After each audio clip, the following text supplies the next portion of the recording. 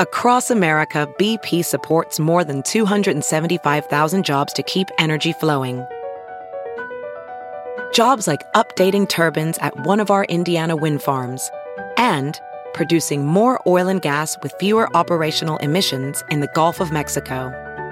It's and, not or. See what doing both means for energy nationwide at bp.com/investing in America.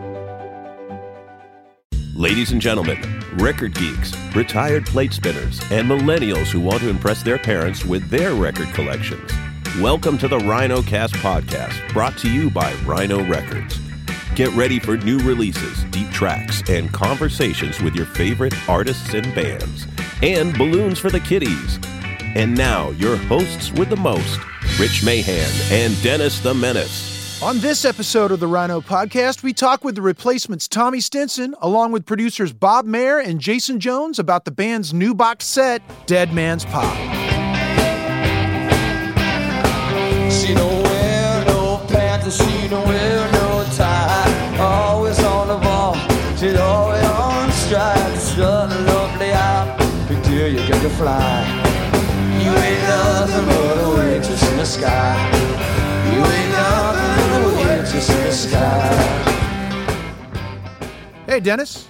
Hey, Rich. What are you up to? I was about to ask you what you are up to. What do you think I've got on my laptop screen right now? Knowing you, it's rhino.com. You betcha. Why are you at rhino.com? Why? Tell us. Well, because it has got everything that anybody who listens to this podcast could want.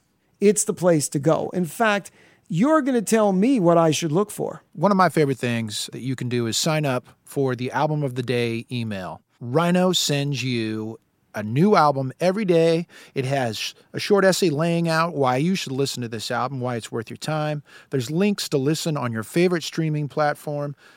And then right there on that same page, there's all kinds of other albums of the day that you can check out. It's a great way to find something new to listen to. If you're like, I'm at the gym today, I need something new to listen to. What do? Bam, album of the day, done deal.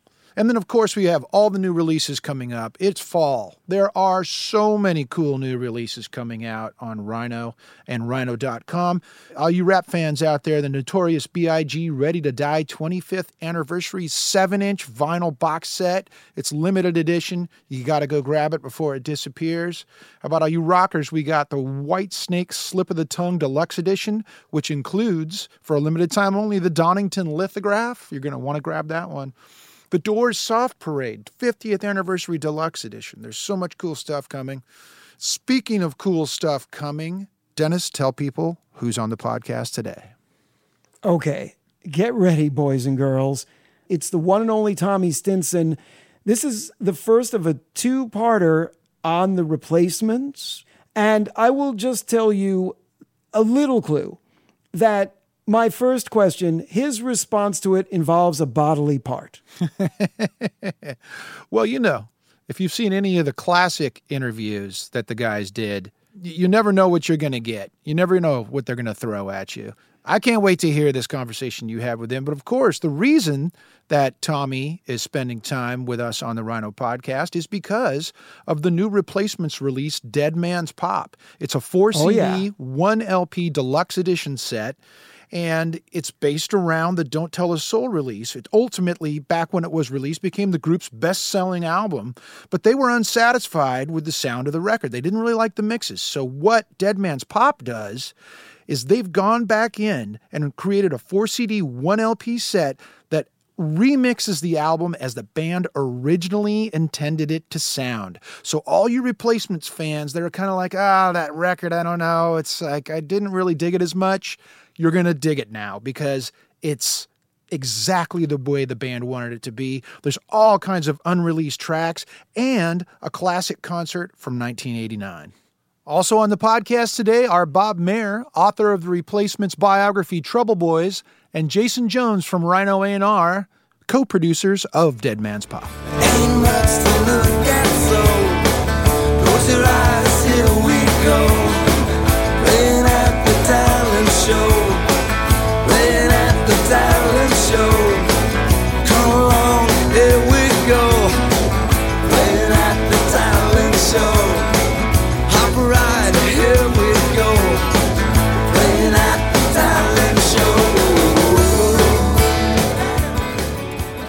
Tommy Stinson, welcome to the Rhino Podcast. Thank you. Well, what do you got So- for me? Tell me. What are you thinking, Palio?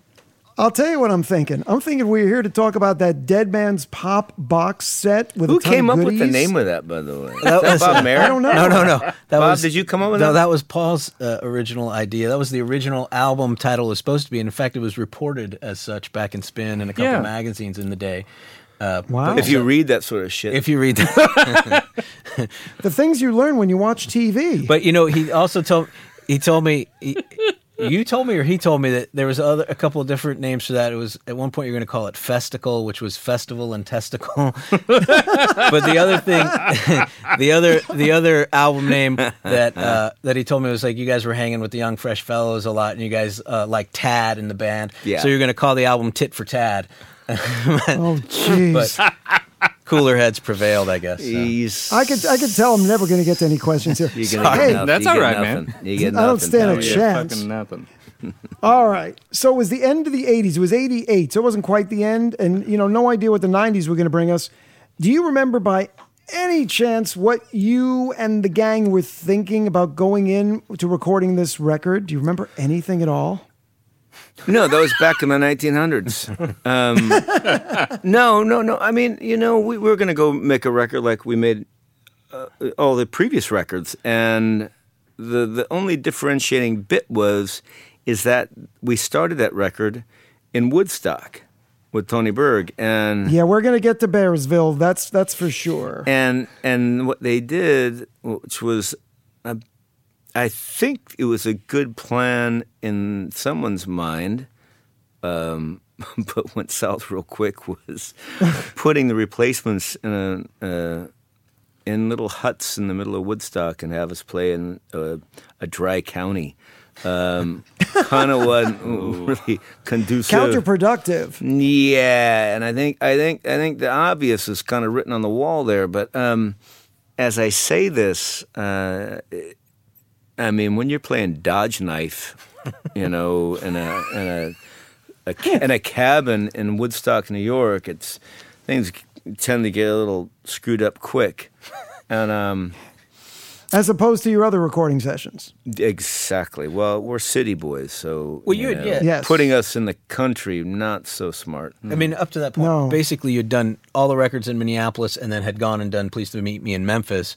So this was, Memphis at least was kind of It's a city. Right? Yeah. You know, Bob. There's some stuff going on there. Yeah. Kind of a city. There were things going on there, and I've made 2 records in Memphis. We'll talk about that later. But Yes. no, so I mean, it got pretty goofed up quick. I think we lasted all of about 3 weeks. Not 2 even weeks. that. Not even No, 2 not weeks. even that. 2 weeks. Yeah, 2 weeks. Thanks, Bob.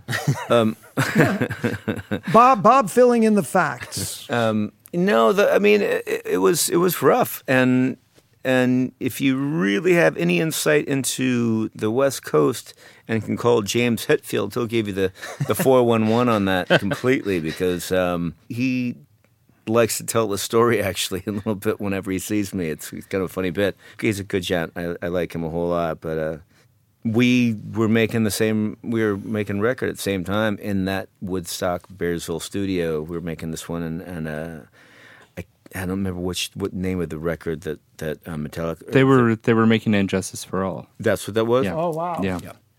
And they were totally freaked out by you guys. Yeah, a little bit. Well, they saw us, throw gallon bottles of liquor through the windows of the studio and freak out in the communal lodge, where everyone kind of got together and had food and stuff like that. It was funny watching him tell Axl Rose that story once. He was like, this guy. You know that I made a mistake.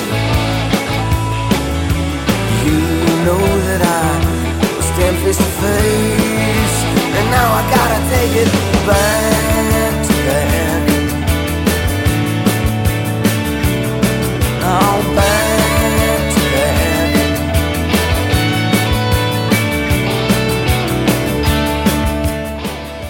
This is said to be the album the band made and intended to release. So, and the sound wasn't the way that you and Paul and the gang intended. So I'm just going to get right to it. Who got in the way and why? Oh, come on, man! Really? I got to answer that one. In your own inimitable way. You're gonna go right for the balls, aren't you? Yes, I am. I am. Let me get my cup. So the idea was, I think, was just sort of, we'd made some records and we got to this particular point in our career where it's like, now we got to have a radio smash at this point. That was kind of the, I don't know, the ne'er-do-wells trying to, test fate, as you will. I don't think it made a whole lot of sense to any of us because we never could play the game. And so here's us, this record, when we made it, started with Tony Berg, which I didn't get. He actually ended up making a great record with, Ted Hawkins years later that I really respected. But I think in general, this was a record that we made like the other ones, but suddenly someone put it, and I think more in Paul's ear than mine, or Chris's, or even Slim's. And it's like, this has to be the thing. So there's pressure and stuff like that. I don't really understand why that happened, actually. Now that Bob has played me the mixes of the Matt Wallace mixes, I'm like, why the hell did we ever go down this road? But, the Lord Alge Brothers had they sort of had the monopoly on the radio at that point. Yep, and so that was everyone's going, get them to do it. That'll be a hit. Blah, blah, blah, blah. And, it was superfluous. I mean, it didn't need to happen. I mean, I think when you hear the Matt Wallace mixes, and which were rough mixes at the get-go, those were more what we were about. Most of the records we made, I mean, they kept giving us budgets to make them. Warner Brothers did anyway, and Sire or whatever. We still were our best. We made a record in like a couple days, and let alone spend a week or 2 weeks or spend a fucking month in fucking L.A. You do that, and you fucking screw the pooch a bit on that. And that's kind of what happened. Anywhere is better than anywhere is better than anywhere is better than anywhere is better than here. This record, in a way, too, like the way the songs came together, were maybe different than any other record because I think in the interim, Paul had gotten a real like 4-track and a drum machine, and so the songs, maybe until you got to Bearsville, weren't as worked out as a band. He got a copy of Joshua Tree? What? Oh boy. Wow. Hold on. I'm kidding. No, but it's true because normally Wow. up to that point, you guys would have to at least like work up the song. Yeah, because it wasn't the only kind of like band written song was Darlin' one. Yeah. Because that was kind of written during the Please Yeah. Meet Me time period. Like, yeah. No, I think, and to be fair, I mean, I think in a lot of ways Paul's songwriting, advanced and became more advanced as him as a songwriter. To be succinct about this, him being a songwriter, I think kind of he became better as a songwriter than we became as a band in a lot of ways. And I bet if he were sitting right here right now, he'd probably say the same thing. Especially after that last comment I made. But really, I think that like there's always been a bit of a rub with the Replacements a little bit. We're always fun and did our thing, and we had our bits and our whole our mystique or whatever you want to call it. I think the one thing that always sort of set us apart from a lot of other bands and stuff is that Paul's a great songwriter, and as a songwriter, I think he always was looking ahead. You could actually look up the small faces and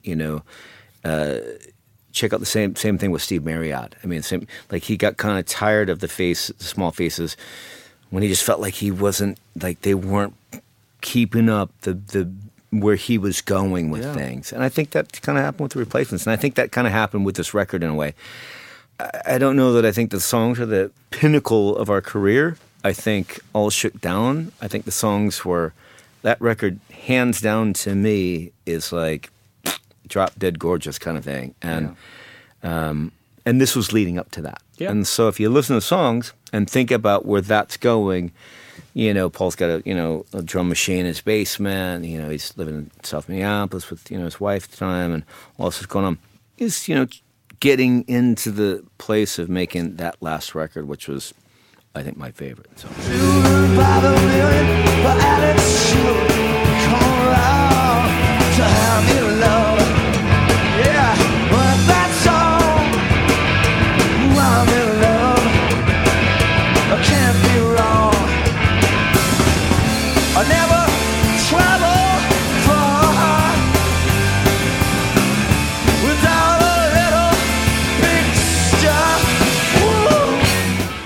Woo. Well, actually, I want to jump in for a second. I think please. I think that part of the reason why the Chris Lord Alge's production was thrown on it was the way that Warner was kind of set up at the time, where Reprise was the alternative division, which you guys were kind of thrown into, and they actually had a radio support system. So if they were going to try to push you guys to radio, then you kind of had to sit within what Reprise They've been pushing wanted. us since Tim. Well, yeah, no, I know, but it's Just ain't been pushing hard enough, apparently.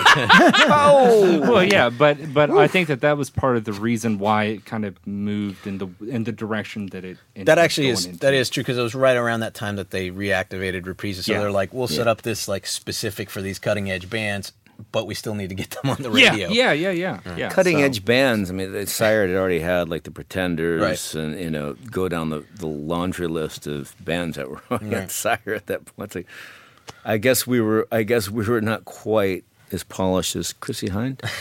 'Cause they're blind, they hold you too close to the light, and I see what they only might if they learn, but they're letting you burn, 'cause they're blind. This band that we're talking about has a very interesting reputation with recording tape, and you know where I'm going here.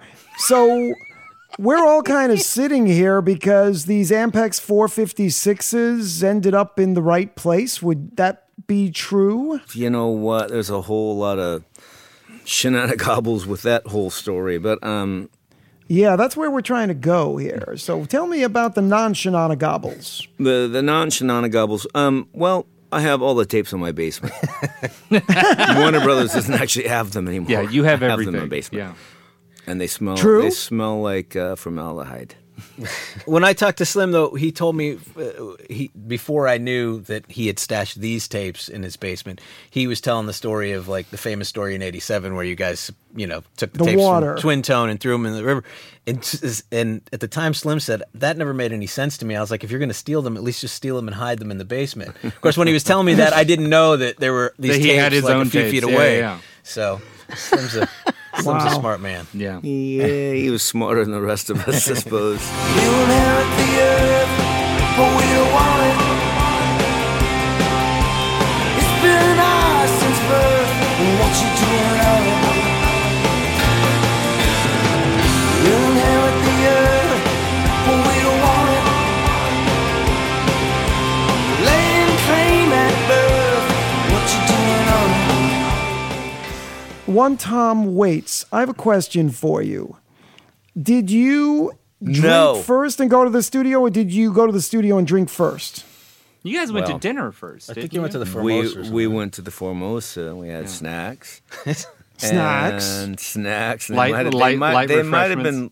been more like a smoothie than actual hard food object. Okay. But A smoothie, I don't like want, a margarita. I'll be honest with you. I don't want to get too far into that either, because I'll tell you what, it was a very sweet moment in my memory about all of that. And Kathleen, his wife, was there and stuff, and she kind of left him with us, and that's when things got kind of interesting in a funny way. And he had been kind of in and off or whatever, I think, at that time, and when she left, we put on the Mai Tais, I should say, and he was telling stories. He was hanging out with us. It was a great moment. And musically speaking, it took all of about a minute for Kathleen to leave and us to go back to the studio and just start putting in guitars and fucking around. And again, I have not heard my part in this scenario of replacements with Tom Waits. I do remember a sermon about the heathen will follow the lizard and this whole thing. That's on Date to Church, right? Yeah. Yeah. But it was pretty Do you rare. remember the? It was pretty. Remember the Billy Swan cover? I Can Help. Yeah, there's a version of I Can You Help guys, with you guys kept dropping into I Can Help. Everything you got me, everything you real. Baby, let me tell you just about the way that I feel. I can help. I'm a man and I can help. Oh, baby, I got two strong arms. I can help. I hear that. Why? That and what is that? Hey Lottie. You guys kept going into that too, which is wonderful. And that did not make the box set because I think, No, but Low Down Monkey Blues. yeah, No did. Down Monkey Blues does. Yeah, Tired of waiting and I'm falling down. I'm a mean monkey and I'm coming down. I'll be waiting, baby, for you. Just a mean old monkey. I do anything you say I should do. We were lucky enough to meet some of our favorite, musicians and stuff like that along the way. Whether it's Keith Richards or Terry Reid or Tom Waits or whatever, we've been blessed with that, and that's a great thing. And lucky. I mean, I sat next to David Bowie on a couch at the International Rock and Roll Awards ceremony they did one year. He just sincerely asked me questions about, how you doing? How's the tour going? How you doing? And he was very sincere, and I was like, great. But all that stuff aside, the Tom Waits session was like, meeting someone you've only heard of before.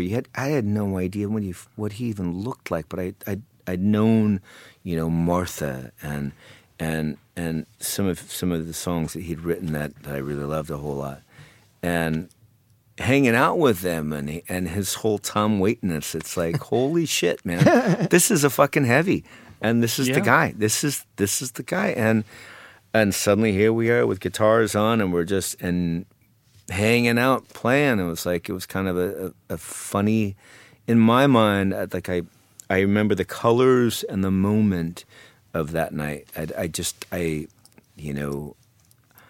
I almost wish, to be honest with you, that the audio of that would have been kept in a vault, because only for this one reason. And I say this, Bob, sincerely, is that it was so special to me. Right. It was like one of those moments, where you're going like, man, this is, there's a fucking real heavy dude right there, and I'm sitting right next to him. We're playing guitars, we're goofing off, and we're having laughs, and we're all a bit in the cups and all that. It was great. It's one of those things you kind of almost want to preserve and keep to yourself in a way, and that's all I'm saying. Well, I ain't very good, but I get practice by myself. Forgot my one line, but I just said what I felt. Hey, minor. If only he was lonely. If only I was lonely. If only I was lonely. I'd go home with you. there's some really special moments within there. Like I totally understand the sincerity of it's a really special, close to the chest kind of moment. Yeah. But within there, for me, just as Bob and myself listening to this material, one of the things that really struck me was whenever you guys are running through We Know the Night multiple times. And to hear Tom say to Paul and yourself, I really love that song. And I really love what you guys are doing. That was, for me as a fan, Yeah, it's pretty cool. Fly on the wall. that is kinda a thing. total fly on the wall. You can, that's worth the price of admission alone. We don't know the crime relenting red. Funny chorus. And we don't know the pain of a broken day. We don't know what's wrong or what's right. We know the night. The thing that's different about this record too is, you know, you did Pleased to Meet Me as a 3-piece, and this is the first record with Slim. Yeah. And just, you know, obviously, you know, the first half of the band was you guys and your brother, and then you did this kind of one record, Pleased to Meet Me, just sort of as a trio, and then Slim kind of came in. And when you listen to, like, just listening in the car, you were saying, oh, like, again, it was Darling One or whatever. Slim had a kind of distinct thing that was, you know, different. So He did. So what Slim brought to the table, which was funny in a particular way. So my brother was more of a rough and tumble guitar player. He could just rip the balls off that thing and was great at it. And Slim was more of a melodic kind of guy, and he also made his own pedals, his own, you know, chorus pedals and things like this, right? And so he like Paul gave him a lot of, you know, I think, you know, space to just try and, you know, take, you know, put himself in the mix here and to so to speak. But also I think Paul appreciated and respected Slim a whole lot in a way that as a guitar player and a songwriter and stuff, where I think that all came into play on this record, and that's where you get kind of the Right. kind of the you can in my world you can feel this record coming together in a way, and I hate to say it, leading up to All Shook Down. This is like this stepping stone to that. Right. I'm sorry. Banished forever from your sacred nest, on your snow white breast, I feel the still unrest. I said, hey, darling one, your time is coming. Hey, darling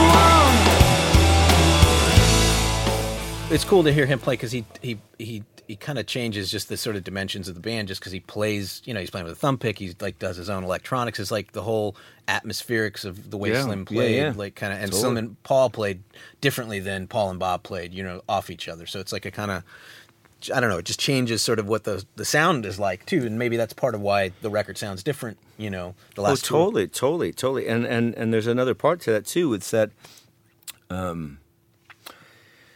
there's a sort of respect for Slim that I think Paul had in Slim's way. I mean, Slim took a beating, mind you, playing with us. But Paul, I think Paul really respected his guitar playing abilities and his melodic abilities and things like that. And I think those were important. I think completely important. And I think that they can't be understated. And this record, this is when they're put to the test a little bit, you know. Right. Yeah. Paul always said it was like when Slim joined the band, it would have been like, instead of like if the Stones got Mick Taylor, as if they would have got like Carl Perkins, you know, in 1969. Yeah. It's like, because he was like 10 years older than you guys, Yep. or even older than that than you, and it's sort of like just the whole different kind of vibe. But that's why I think the last couple records sound, you know, That's different. pretty accurate. Yeah. I mean, that's astute of him. Tell you questions, and they're asking you why. Tell you questions, and they're asking me why. And they're asking me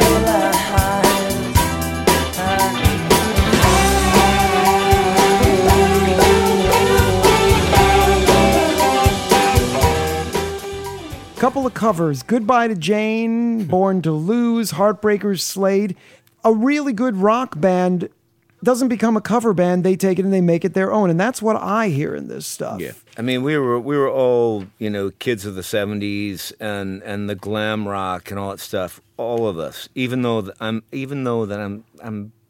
7 years younger than my brother and Paul. We were all about that. There's no mistaking that, like, you know, our roots are pretty well healed and all that. So the one thing that Warner Brothers Rhino hasn't put out, and I hope to God doesn't get put out again, I'll tell you right now, is when the shit hits the fans. Yeah, no. Oh, So no. that is all about us being kids of the 70s and hearing a song, knowing a song in the back of our head and knowing kind of roughly where to play it without really knowing, like, the chord charts, which I just got asked for. Do you have the chord charts for a 3-chord song? I can't even go down this road right now. But you know, kids of the 70s that like the glam rock stuff, Sweet and all that stuff. It was a whole thing, and we could shit it's the fans. Please don't put that fucker out. But that's the culmination of where we come from, basically. Well, goodbye to Jane, goodbye to Jane. She's a boots, get your fancies looking. Goodbye to Jane, goodbye to Jane. Bitch, you boo when you're cool, but I care. She's a queen.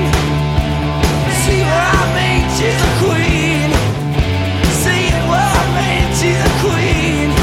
And I know she's alright, alright, alright. And I think even like going back to like the common ground way back when the band was starting for Paul and Bob, like they had different tastes in a lot of ways, but where they kind of met was Slade and Sweet and that kind of era of stuff. So it was like kind of the foundation of the band. Yeah, and then you got Chris Mars bringing in the Sex Pistols Right. when Paul kind of joined the band and stuff as well. There's a whole lot of back history that's in your book, but that I didn't tell you about, and that other yeah.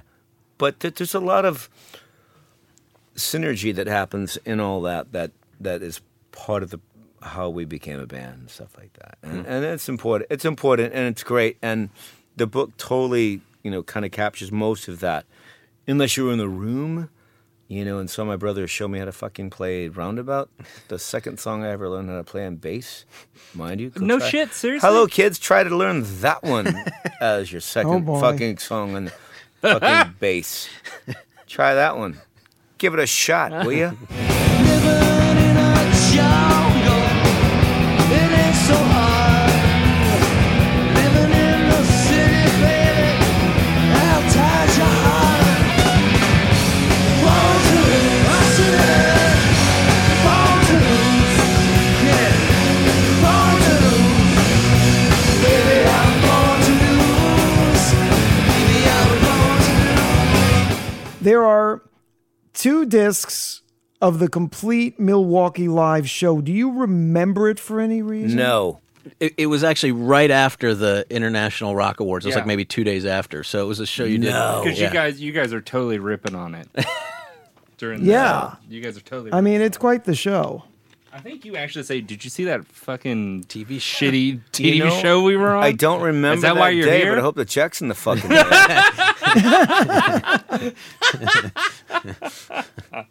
That's Well, good. I'll tell you one thing about that show that I captured when I was listening to it way too loud. On Here Comes a Regular, you actually hear the audience singing along. So do you ever think about how reverent the 203,000 fans you've got on that F-Book thing are? I mean, not bad for an indie band. Well, and you're talking to someone who loves that song a whole lot. So Yes. it's very important to me. There's a lot of songs that we've done that you're gonna I'm not gonna sit here and fucking get my boo-hoo on right now, but there are a lot of songs. I've always admired Paul. I've always looked up to him as a brother in a way, and all that. But there are songs that are pretty fucking heavy, that are truly heavy songs, and that's one of them. Yeah. And you have to, in my position, you have to think about the content and where they come from and what that's about and where that sits and resonates, and some more people should hear that song. Everybody wants to be here. You want your name out loud and clear.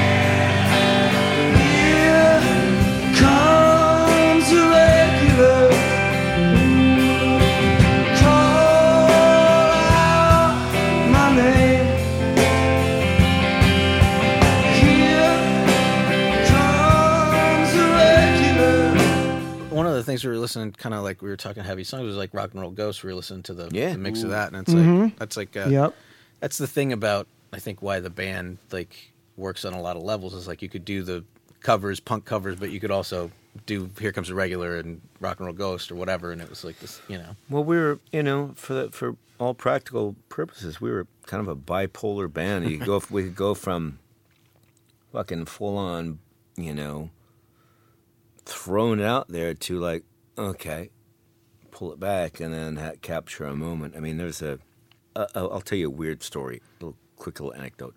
I'll keep it short. Short. There was a time we were opening it for Tom Petty, and I can't remember what city it was, and we did Whipping Post.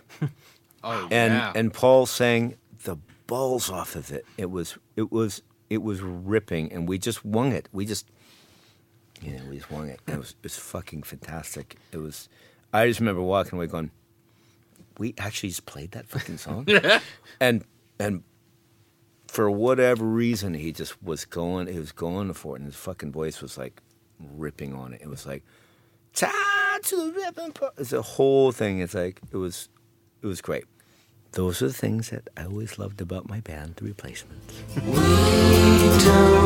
know until we're gone. There's no one here to raise a toast. I look into the mirror and I see a rock and roll ghost.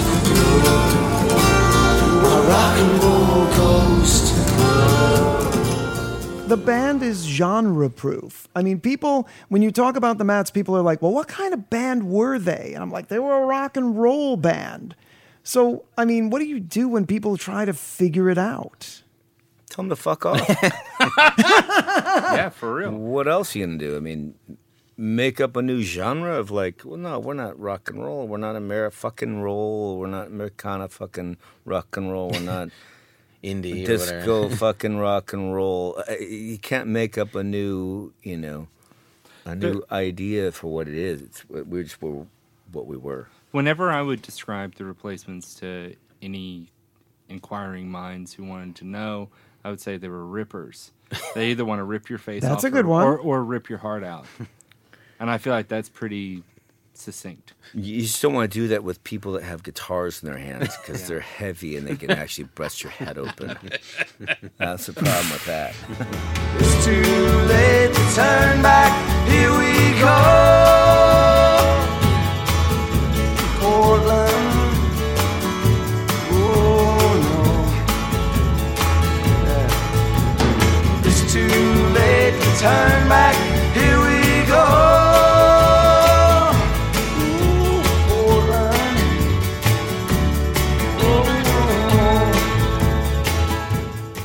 Aching to Be, should it have been a bigger hit? Was radio ready for it at the time? No.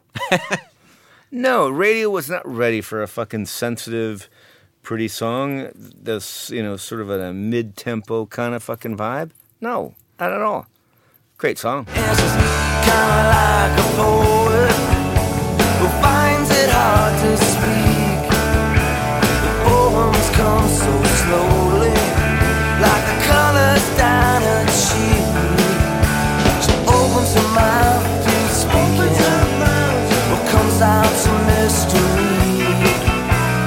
Thought about, not understood. She's aching to be. Number 51 on the Billboard Hot 100, I'll Be You. Closest thing to a hit for the band? Yeah, think about the lyrics on that one. Think about the melody and the whole thing. Oh, it's got hooks for days. Hooks for days. Fucking days. Hooks for days. Look at what was also. My point. Look at what was being spun at that same time on the fucking Billboard Top 100.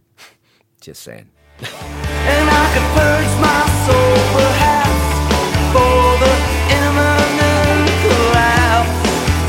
Oh yeah, I'll tell you what we could do.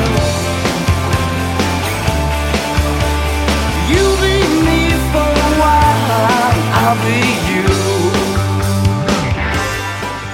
When you listen to this whole thing, you're going to say, like I did, wow, we were pretty good. We were decent. What does this all add up to? Because this is a repurposed. This is the record that supposedly, tapes are stolen, and there's all this stuff here. I mean, there's 60 friggin' tracks. That's a lot. Also, you wait till the next one. Yeah. Also, more than decent, fucking amazing. Bob Mary, you're still on the hook. Fuck. Next one.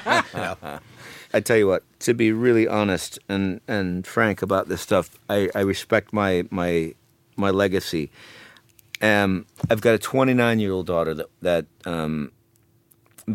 wants to, and she's a great singer, great songwriter, and a whole nother genre, she's a millennial, and all that, and so I have to step back a little bit from this stuff a little bit, and let her know I'm maybe 1 in a million, maybe 1 in 5 million. That's been as lucky as I've been to have done this. We whether you're ever going to hear that from fucking Paul or my brother's dad, rest in soul, but or Chris Mars. The reality is we've been lucky enough to have been here and done this, and we did a thing. And I'll take it a step further. Minneapolis was a particular thing back then that was a scene that I have never seen before or after. And I lived in L.A., from 93 on till 2008. It's a big deal. It's a big deal to me. It means a lot to me, and I respect it completely and wholly. And I would just hope that the kids that want to learn how to play music and stuff like that, they would check out that moment in time, kind of like the hardcore moment in time in L.A. where there was X and Black Flag and all those. That was a moment in time as well. We were around in that scene when we started, and we've just been lucky enough to have done all that we've done, and while we're talking about this goddamn record right now, and appreciating it. And I tell you what, I appreciate my legacy like nobody in the band. You got Chris does his thing, Paul does his thing. Anytime I got an interview with someone or I got to talk to someone, I'm going to tell you right out of the gate, I appreciate and respect where I came from. We inherit the earth, but we don't want it. Laying claim at birth, when the wind clouds were helping you done dying on it. We'll inherit the earth, but we don't want it.